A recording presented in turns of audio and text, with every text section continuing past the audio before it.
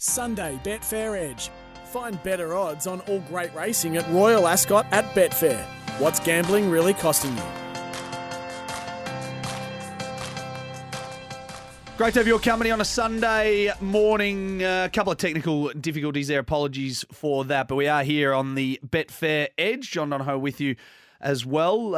It is all thanks to Betfair. Back or lay at Royal Ascot on Betfair. What's gambling really costing you? And also you can play both sides of the bet this AFL season with lay betting exclusive to Betfair.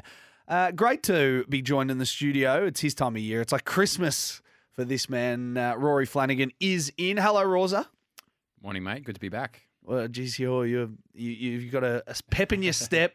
5 days of Royal Ascot. You're going from here to the airport, heading off over there, and it's going to be a big couple of days, couple of weeks for you. Yeah, I can't over race too hard just yet. No. I've just got to get into a nice rhythm and stay the trip. I've got 5 days in a row back to back and wearing a top hat and tails that I've got to get acclimatized to first, and then dealing with warm beer and all that too. Yeah. So it is. That's something we can get. We'll put the lay. We'll get the lay bin going in a sec. But that is something that when I was in London last time, it was stinking hot. It was. I probably went to London in the hottest part of the year in a heat wave. All I wanted was a cold beer, just like a Carlton Draft off the tap, but obviously different over there. You walk into a pub in London and they are room temperature, and that is something that does not bode well with me. So I hope you're prepared for that sort of. yeah, when I was over there last time for the World Cup was on, I was watching one of the England games and they scored a last minute winner or an equaliser or something like that, and they threw all the beers up in the pub, and I was like, geez, this is A waste. This is like urine temperature. This is like what's going on here? Yeah, it is tough. It is because they're not used to it being hot, and so you don't necessarily need the cold beer. But anyway, great to have you with us. 0433 98 11 16. I want people to text in because you are heading to Ascot, and your strike rate in this area is quite remarkable. You had a big year last year. I remember sitting here with you and Tommy Haylock, and you had a massive year last year, and this year you're reasonably confident that you're going to find some more as well. You've got plenty of strategy. So 0433 98 11 16. If you want to hit up Rory, we are going to give some best bets as well throughout the show anyway. So, but anything they want to put on the agenda for you, and it'll be some late nights here in Australia, but feel free to get in touch with us as well. There's plenty happening in the world of sport, Raw. We will get into the lay bin in a sec. I hope you've got a couple, because I've had a busy week. I haven't got many, but I'm gonna lay into a few people. There's cricket on, there's golf on, there's rugby on, there's AFL on. It's a really nice time of year to be a sports fan. So, have you been taking much notice of the cricket? Yeah, I actually went to the Betfair function on Friday night at the G. Nice. Where we had the Ashes first session up on the big screen, so that was good to get around, and I'm looking forward to the rest of it. As everyone should be acclimatised by Royal Ascot comes around, because they should be staying up late for the cricket 5 nights in a row, and then rolling straight into Royal Ascot. Yeah, it'd be a wonderful time of year to be in England right now for this for a sports fan, and obviously day 2 of the Ashes. We'll get into that now, but I tell you what, I must say I love sitting back here in Australia and watching. I've said this a couple of times on this program. Watching cricket from England, there's something beautiful about watching cricket at those grounds in the wee hours of the morning. I don't know what it is, but there's something just really nice about watching cricket in England at this time of year. I think it's the fan culture that generate a great atmosphere. Like, sounds good always. Yeah. Anytime you get in, you're playing India, they pack out fans everywhere, and there's always a good noise around the ground. And then you obviously have the ironic cheers from the Barmy Army and whatnot that makes it a much more enjoyable experience, because Test cricket can be a bit long in the tooth and stretch out your stamina, and you might get a little bored at times. But if you've got a crowd that's making it fun, then it's well worth the experience. Absolutely. Birmingham's going off. Obviously, Lords for the second test as well. It's evenly poised at the moment. I thought when Cam Green went out last night, I was on the way home from the footy, I turned it on a little bit, and I thought, gee, when Moeen Ali spun one past Cam Green, I thought they knew what they were doing, the English. They got the better of the conditions. The ball's spinning, the ball's swinging around a little bit. But Usman Khawaja, he's got to go off the top. He's got to go on the backboard, because the man cannot be stopped. I mean, he was unlucky in the World Test Championship, got a duck in the World Test Championship, but no better way to bounce back than with 126 not out. His form at the moment, and his first test century in England as well. His form at the moment is outstanding. Is that 7 Test centuries now since he's turned 35 Yeah. years of age? So Yeah.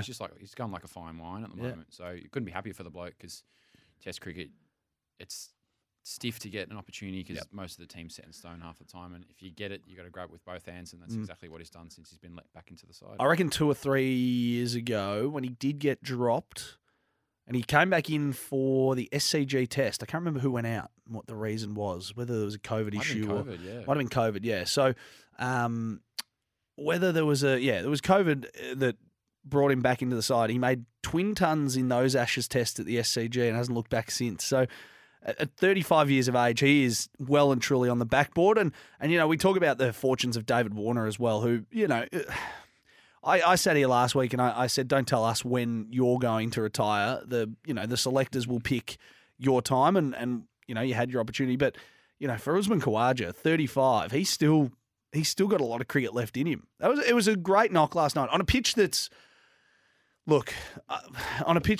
rubbish. It's fair to say. It's flat, it's low, it's not doing much. The odd ball comes through, but he took him on. He took him on massively. So evenly poised at the moment, Raws. 8 for 393, obviously declared the English, and then 5 for 311 Australia, 82 runs behind. Alex Carey on 52 not out, 126 not out for Usman Khawaja. He survived a no ball as well. He got bowled by Stuart Broad off a no ball. And he's lived to tell the tale, so some good numbers there. Hopefully the Aussies can take their advantage. A little bit of rain around, which wouldn't be an English summer without the rain. Well, interestingly, the market at the moment has Australia as $2.42 favourites on Betfair. Really? The draw second favourite at $3.15, and England the outsiders at $3.60. I'm just looking at the weather here for Birmingham tonight. So around 2 o'clock, there's about a 52% chance of thunderstorms, and I reckon that'll see the day out. So I reckon they'll get going off the top, and then I reckon from 2 o'clock onwards, it's just going to be consistent rain. So I get a session and a half. Yeah, I reckon a session and a half. I think that's why Stokes potentially declared. Yeah. Because he thought they were going to get some rain at some stage and put a dampener on things, quite literally, and needed to have a crack at getting Warner and Khawaja out while the light was low. I'm putting Ben Stokes' declaration on the backboard. It's one of those things you rarely see, and it's something that, you sit back and you go at the time, wow, that's a big call. 393 on the board, day one, Ashes, but they know their game so well, that they're conditioned so well as well, that this is the new England. This is the new way of it. And a lot of people saying, oh, it's a ridiculous thing, England's ruining Test cricket. I must say, and I don't give England credit for a lot of things when they play Australia. I thought that was fantastic. Yeah, it was pretty ballsy.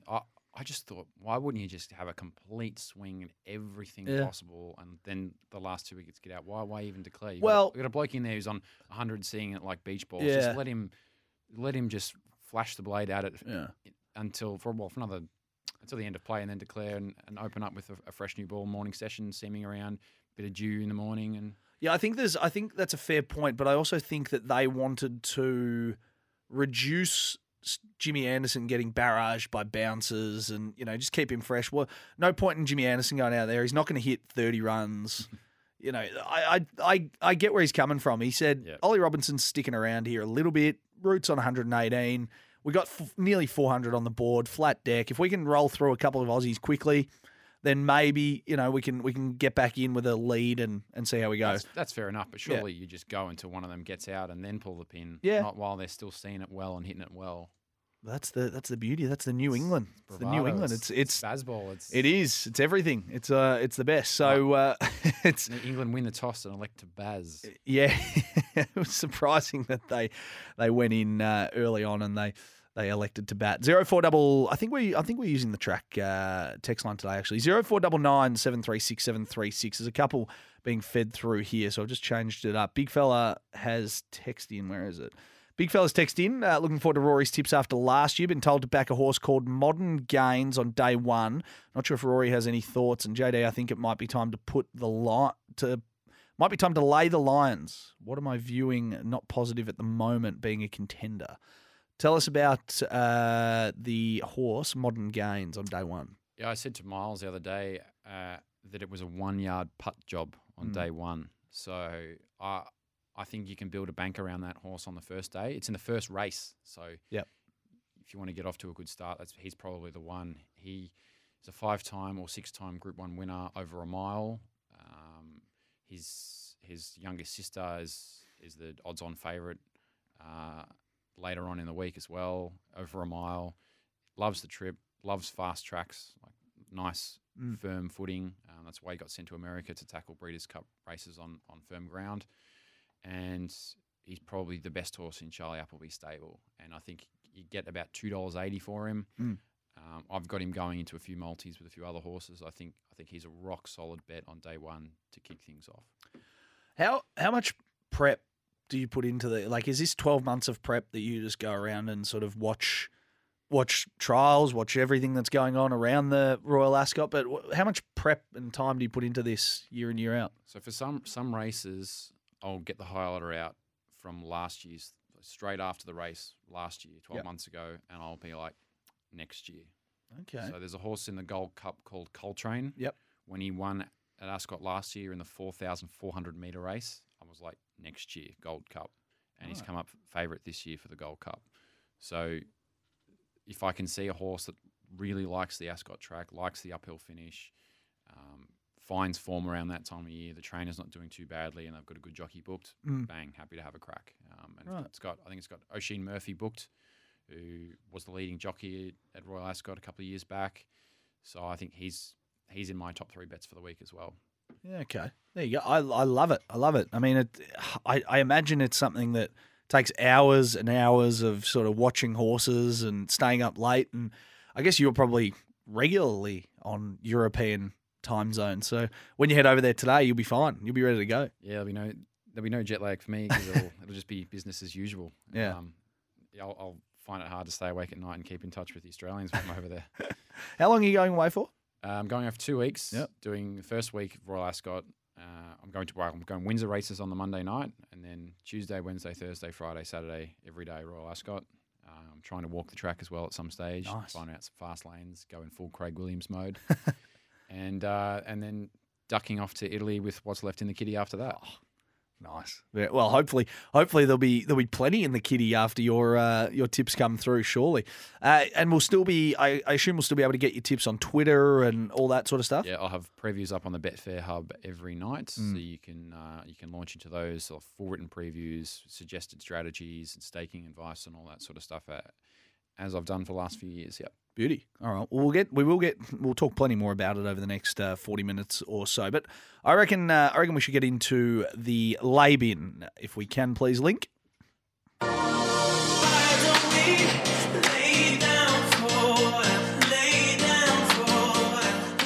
All right, lay bin.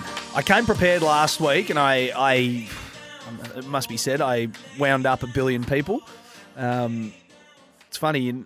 I told myself not to read the comments. I read the first 3 or 4 on the video, and that was enough for me. I really, after I went through Shubman Gill last week, I thought, I probably just won't read the comments. But I'm not as stacked today. I've got a couple that I want to roll through. But you kick us off. You are the guest. You can kick us off in the lay bin, please. I've got 2. Okay. 2. First one is the AFL Tribunal with the Sicily suspension. Ooh. I just feel, I think 2 of the panelists on the tribunal at the moment haven't even played the game. Yep. And they're just not applying any feel or context to what actually goes on in the game and those sort of situations. And I think they're watching watching too much of it in slow motion, and they're not applying how quick and how rapid movements are, and how little time you actually have to try and adjust to something when you're making a tackle. Yeah. And if you keep rubbing out good players that everyone wants to see every week, for 3 weeks, for basically incidental stuff, while blokes are doing deliberate actions to hurt people, and are only getting 1-2 weeks, it's just wrong in my eyes. Yeah, the Sicily one, I slowed it down and watched it a couple of times. I feel like there's a lot of factors in it. So there's so much happening that obviously with the tackle, and then Tyler Brockman coming in over the top, which probably just didn't help the situation and where the precarious position that McCluggage was in. So I slowed it down, and I did think it's at a point, but this is unreasonable, and it was just my thought. It was unreasonable for anyone to say this, but I thought at the time when McCluggage ended up on top of Sicily, that's when he could have let him go. If he lets him go and they roll off on each other, and McCluggage is just sitting on top of Sicily, it's there's no issue here. The problem became, I reckon, that Sicily then, because he was on his back, he got up on his knees and then brought McCluggage down to the ground. Now, in a split second of thinking on an AFL field, that's unreasonable to say. Let him go. But the memo came out from the AFL is when you're tackling blokes, if you can, try and soften their landing by pulling them on top of you if you're doing that. And he's done that. Yeah. And it's like, well, you're rubbing me out for 3 weeks after I've done what you've asked. If you didn't get concussed, he doesn't get a week. And you got a free kick for it. Tyler Brockman coming in over the top probably didn't help as well, because it pushed more momentum onto McCluggage, onto Sicily, and then Sicily obviously thinking that McCluggage still has the footy, has ripped him to the side. I thought it was stiff. I must say that there's a real grey area, and as a lot of people have come out and said, that there's no one at the AFL, because there's no footy boss at the moment, there's no one at the AFL to come out and say what is right, what isn't right. It's hearsay that, try and soften the tackle. Now, it's hard, because when I was growing up, when you were growing up, I don't know how much footy you played, but there was nothing better than a run-down tackle or a big crunching tackle. And no one ever tackles to hurt. You tackle to dispossess or get the footy and get it back and win a free kick for your teammates. So it's really hard at the moment. It's tough to know, because you now watch the footy and you go, oh, well, he's just going to get weeks for that. So a big tackle that someone lays, oh, well, he's going to get weeks for that. Yeah. It's hard. It's a hard way to watch footy. Exactly. It's a really hard way to watch You're footy. always paranoid now watching your favourite players make a tackle, because am I going to be without these blokes for 2-3 weeks? Yeah, exactly right. Nice start by you. I got two. I've just thought of one, and I'll come back to my second point. The first one is, and this is, I'm not going to name a team, but in general, I reckon footy fans need to win more humbly, if that makes sense. There's a few supporter bases out there that are quite cocky, it's fair to say, and fair play to them. If they win flags, that's fine. But there's been times where, I've seen supporter bases taunting opposition supporters as they walk out, or, just like, what's the word? I'm trying to massage this so I'm not offending 18 supporter bases, but, thumbing their nose down at lesser teams. I saw it a couple of times in the last couple of weeks, and I just think that, yes, go to the footy, enjoy yourself, have fun, and support your team 100% of the time. I'm not sitting here saying, don't say this, don't say that. But once a siren goes, a bit like in a game of footy, I think it's, we won the game, great, pumped, shake hands, move on. You don't need to taunt supporters as they walk out. I saw a kid recently and I don't think it was necessarily directed at him, but it was his team, and they were sort of hurling abuse in the direction of a dad with his kid there, and the kid was upset. And I'm like, really? Do we need to do this? Like, footy, I love footy. I love the passion of it. I love the tribalism of it. But do we really need to fire taunts at people and say goodbye? And, let's just, you won, be happy, win humbly. I was always taught, be gracious in defeat and be humble in victory. So it came to a head a couple of times over the last few weeks. I didn't love what I saw from certain supporter bases. I'm not going to name them because I will get absolutely destroyed by their fans, but there's a few supporter bases out there that need to pull their heads in. Well, that rolls straight into what I had in mind about Love it. The Palmy Army giving it to the Aussie fans by this was bad. Chanting Rolf Harris, he's one of your own. Yeah. Like, 2 words for you, lads. Prince Andrew. Yeah. Like, have a look in you. Make sure your own house is in order. But also why? Like, there's no... Again, like, I get it's Australia and England, and let's fire each other up. But that, I feel like, crosses the line. Yeah. Because at the end of the day, we're all human beings, and what transpired... No one wants to be reminded of that. Yeah, what transpired in that situation is horrific in any sense of the word, whether you're Australian, English, or otherwise. So I just feel like they don't need to go there, and it's just petty and stupid, and like of ridiculous. All the fantastic chance the Barmy Army's got. Yeah. Like, that one's just rubbish. And I reckon 98% of the Barmy Army, what they do is quite funny, clever. You know, like the Mitchell Johnson chant they had a couple of years ago, I thought was hilarious. Hilarious. You know, he bowls to the left, he bowls to the right. Mitchell Johnson, his bowling is, you know, the rest. Yeah. You know, they come up with a lot of witty stuff, but I reckon they've let themselves down a little bit there. Yeah, big time. I reckon they've let themselves down a little bit there. Is that all you got? Yeah, that's all I've got. Yep. One I am gonna, and this is one that's semi tough for me, but I want to roll this piece of audio on the stroke of halftime last night. St Kilda and Richmond. This happened. Off a fist, Ryan looks to lumber. Doesn't quite have the speed to get there. Howard misses his man. Ronald Webster, this might come unstuck. Bolton around the corner, puts it in front of Miller, settles nicely for him, kicks and goals. All right. As a former defender in a local footy league, you're taught rain, 10 seconds left in a game, on the boot. And most of the time in the rain, sack the handball, kick it long. I'm lay binning, and I'm putting in the lay bin in a really strong way, Dougal Howard. And this isn't the first time that Dougal Howard's offended in this manner. I've spoken to a lot of people. One of my best mates is a St Kilda supporter. I've spoken to a lot of Saints fans. They are done with Dougal Howard. Look, everyone has bad days. But this is a consistent thing with Dougal Howard that he looks like Darren Berry. I was texting last night, and he said he looks like a giraffe on ice. Like he has got no spatial awareness when he's near the footy, to the point where certain St Kilda supporters, when he gets the ball, pray that he just gets rid of it. Now I cannot fathom that in a game like that, you're 11 points down, you've stayed in the contest when you're being outplayed massively, and with 15 seconds left, he's got to know that there's very little time on the clock. He's handballed backwards into defensive 50. In the rain, Jimmy Webster running past, not really expecting the handball. I think he was expecting him to kick it long. He's handballed back into the defensive 50. Shea Bolton picks it up, who's a classy player, hits Ben Miller on the chest, who's got 40 metres of space all to himself, snaps and goals. 17-point lead at half time. And in the end, it's a difference in the game. Yep. I'm done. I just think as a supporter base, St Kilda fans have really gone through a lot of heartache. Welcome to the Essendon experience. Yeah, but I see...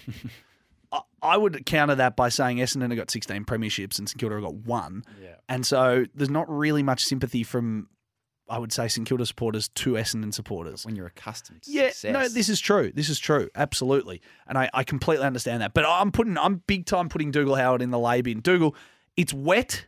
Kick the ball down the line and stop being silly. Stop trying to make it out like you're Scott Pendlebury and I'm just gonna lay this quick handball off and we'll kick a goal. It frustrated the hell out of me. I was there last night. I was watching, and it just it ruined any momentum they had of coming back into that game. And there's issues galore at St Kilda, but I think Dougal Howard is one. It's becoming like Ross Lyon's love for Zach Dawson. That's how I'll put it. That was fetish level stuff. That he continually gave him a game, and then to the point where Zach Dawson followed him to Fremantle. I don't know why Ross Lyon continues to give him a game. I get that you need tall key defenders, but Dougal Howard's a liability in that team right now. And when St Kilda subbed him off last night, early in the third quarter, their defensive structure was so much better to the point where they kicked 3 goals in the quarter and went in at three-quarter time 7 points down and were in the game. So I'm putting Dougal Howard big time in the lay bin. He's on notice, I must say. He's on notice. Time to learn the fundamentals again in the twos. Just kick the ball. Get it on the boot, son. I don't know. That was a basic fundamental that I learned in, early days, under 12s footy. I coached under 15s and they understand that when the ball's wet, soapy, hard to handball, that you offload it down the line, especially with 15 seconds left. Anyway, I'm going on. We've got a couple here off the text. I'll get to those in a moment, but we've got to get some news headlines at the moment. The SEN app.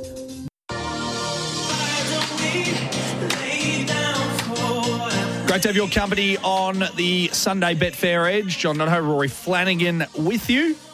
We'll go through some best bets from Royal Ascot. Have you got anything you want to put on the backboard before we continue? Nothing. Anything good that you've seen in the world of sport? Because we do. We've touched on Usman Khawaja. Oh, how good was he? Yeah. What a marvellous knock that was. Yep. And as far as I'm good. I'm going to put Port Adelaide in the back bin. In the backboard. It took me 10 straight wins and a half of footy against Geelong to realise that these guys are the real deal. Every week or so, I sort of said, maybe I think the Dogs will get them. I think this team will get them. No one's got them.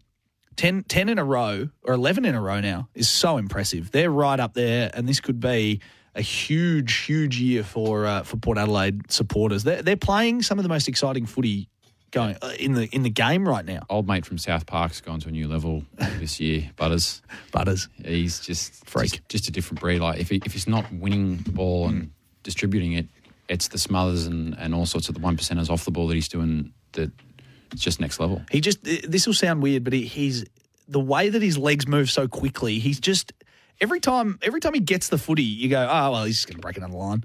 They're the story of the year. They're a great story. It's nice to see a new contender. You know, for the last couple of years, it's been Melbourne, it's been Geelong, it's been Sydney. But now we've got a new contender in Port Adelaide. I'm putting them on the backboard. I admit, the last couple of weeks I tipped against them, but no more, because they are the real deal now. They're the team that can challenge Collingwood on this in this season, and I reckon they're gonna go very, very deep. They have the bye next week, and then they'll probably just take a few more along the way. 0433 98 11 16. One here off the text. Laban Graham Arnold and the miserable game plan.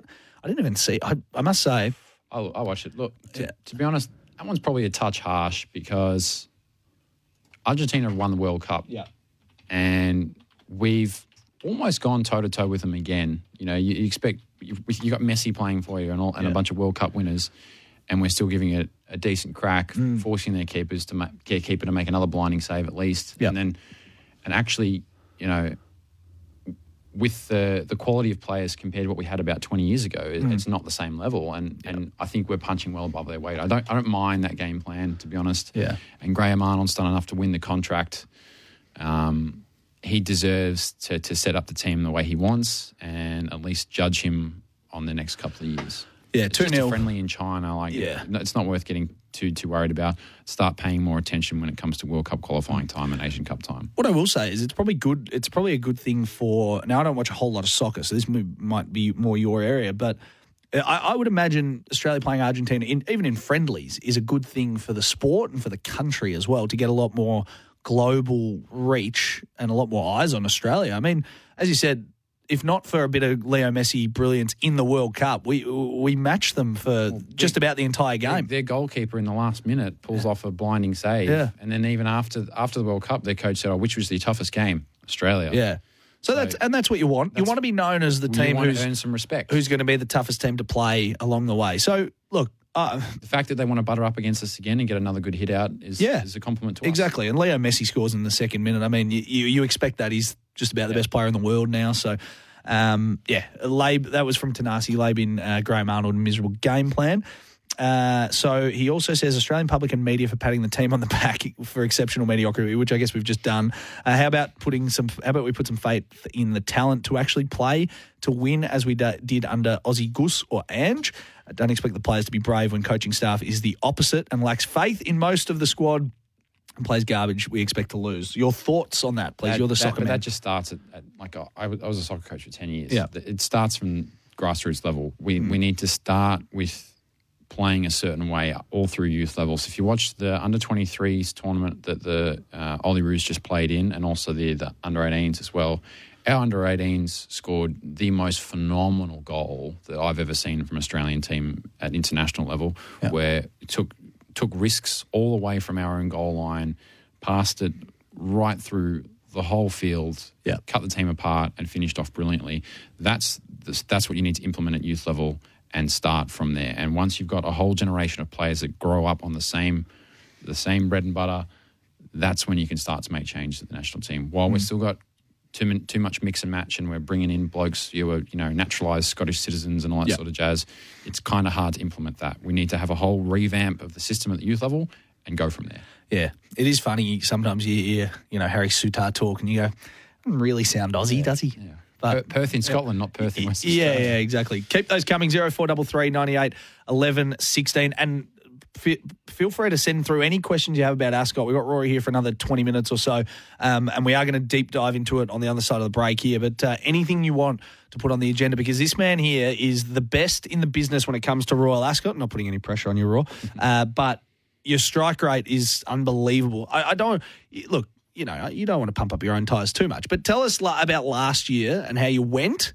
and as we look ahead to a new year, a new Ascot. This time last year on this show, I think I put up half a dozen best bets, and one of them was scratched. Yep. 4 of them won, and the other one was a tragedy beat. Yep. So, and then the best lays, the 3 best lays I put up, they all got beat as well. Yep. So can't complain with that sort of form. Absolutely not. So we'll gun for some more this year. There's 8 Group 1s that I'm keen to play in all of those, and there's some big field handicaps and some Group 2s as well that I'm keen to get invested in. All right, well, let's get to a break. We'll get to those on the other side of this. We'll deep dive into Ascot for the next 20 minutes or so. We'll give you a score update. Ricky Fowler's in the lead at the US Open. He's 11 under from Clark at 9 under as well, so he's got a couple of shot lead at the LA Golf Club, which is got some ridiculous greens on it. I don't know if you saw the previews prior to it, but some of the balls were going at right angles. But that's a nice putt from Ricky Fowler from long range. Very nice. We'll keep you across that and plenty more big games of footy coming up today. It's the Sunday Betfair Edge. All thanks to Betfair. Back or lay AFL markets exclusive to Betfair. Imagine what you could be buying instead. Sunday Betfair Edge. Find better odds on all great racing at Royal Ascot at Betfair. What's gambling really costing you?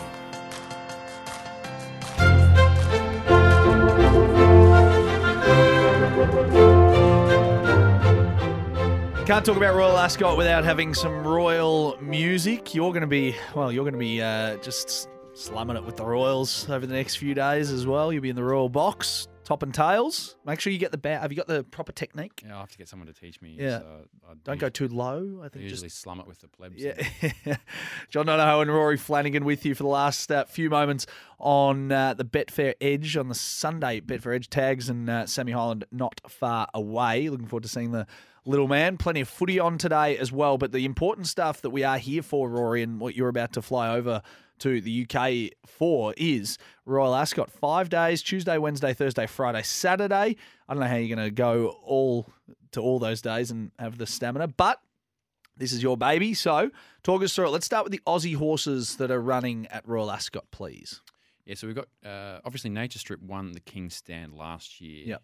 Came back home down under, and Coolangatta knocked him off. And now she goes over to try and stamp that form. So she'll probably come up favourite based on her piece of work she did on the course. She had a proper gallop the other day and looked in good nick. She was moving pretty well, dropped the lead horse with about 200 metres to go, like it was a murder weapon. And obviously J-Mac, Kieran Maher, Dave Eustace, how can you knock the form therein? Yep. And you've obviously got Cannonball as well, who's going over there, who's just desperately in search of a dry track. If you look at all his form in his career on a dry track, he goes much better than on a soft track, and he's just run too many times on a soft track. So I think he's a little bit underestimated. And then there's some American raiders in the market as well, but I think you can get about $12 for Cannonball and about $4 for Coolangatta at the moment.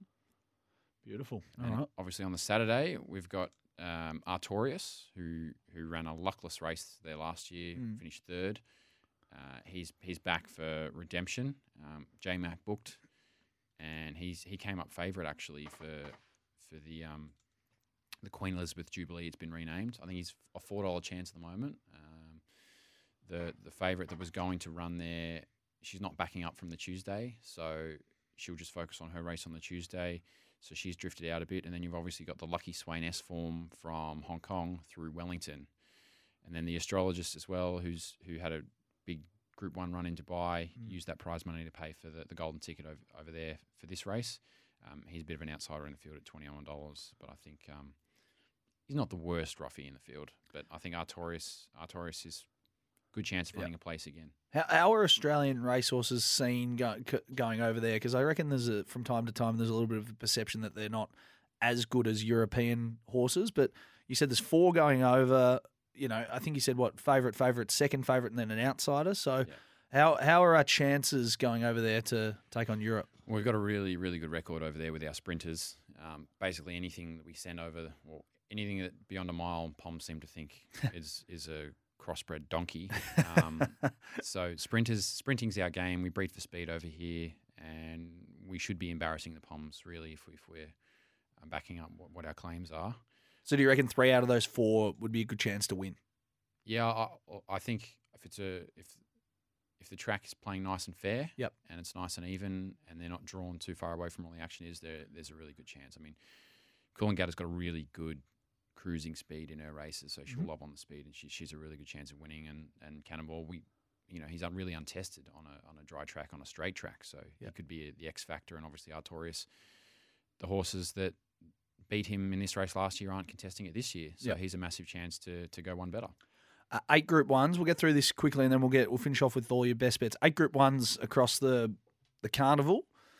Talk us through those. So we've got the Queen Anne Group 1, which kicks everything off on the first day. Modern Games should win that race. He's probably my second best bet of the week. Modern Games should be winning that. Inspiral's the second favourite. They're almost the same price, but she's got really bad barrier manners and tends to fluff the start. So I'm quite keen on Modern Games. Obviously in the King Stand as well. It's hard to look past the top 2 in the market. Then in the St. James Palace, there's a horse called Paddington.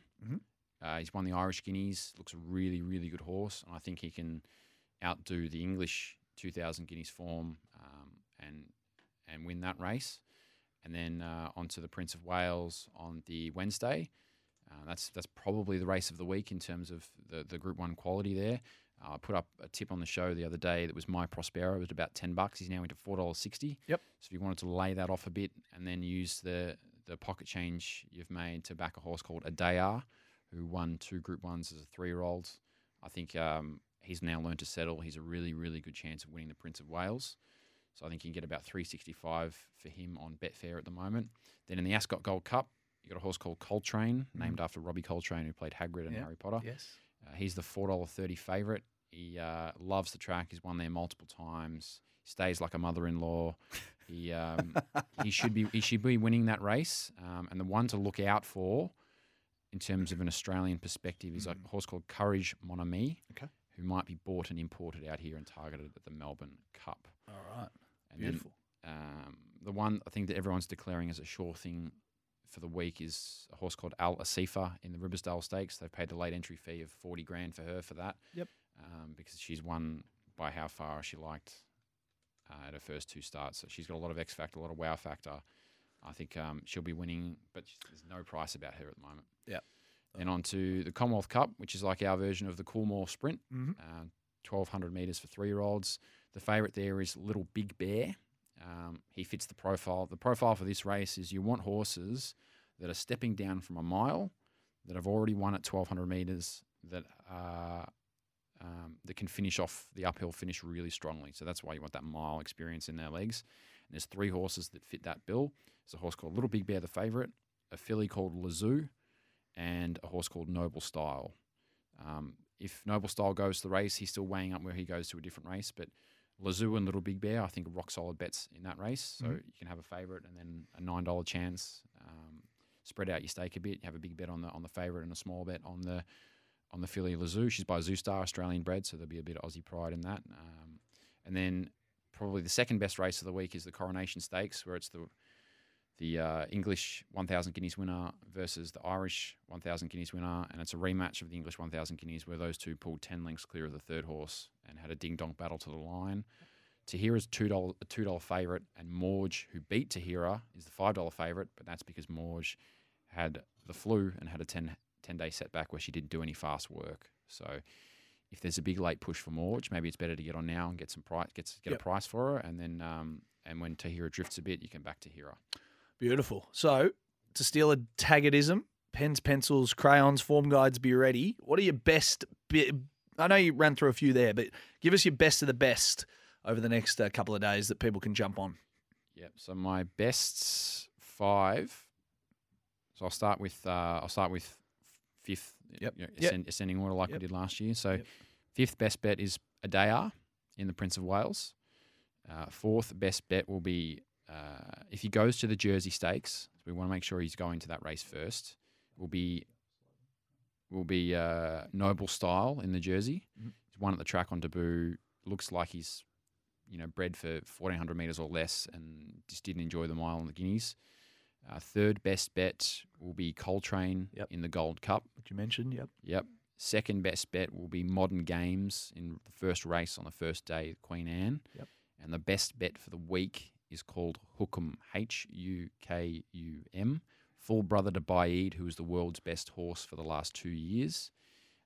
He beat a previously unbeaten Derby winner first time out this prep. Just dropped him for fun, and there's really not much else that's going to beat him in that race. Beautiful. All right, we're going to podcast this. Link's going to podcast this shortly. Follow yourself on Twitter as well. Rory, been fun. Enjoy. Safe travels over, and we'll keep an eye on your travails over there on Twitter. We've got to get to the airport now. Yes, good luck. Have fun. Rory Flanagan, the best in the business when it comes to Royal Ascot form. The skipper of SEN Tracks in the building. D Taggart's here. Sammy Highland, I can see up in Bris Vegas. So they're coming up next. A big day of trackside. Plenty of footy coming up as well if you want to switch across, and don't miss the cricket tonight also. Big Betfair Edge, thank you for that. Play both sides of the bet this AFL season with lay betting exclusive to Betfair. Imagine what you could be buying instead. Thanks to Rory. Thanks to Link. We'll see you next time.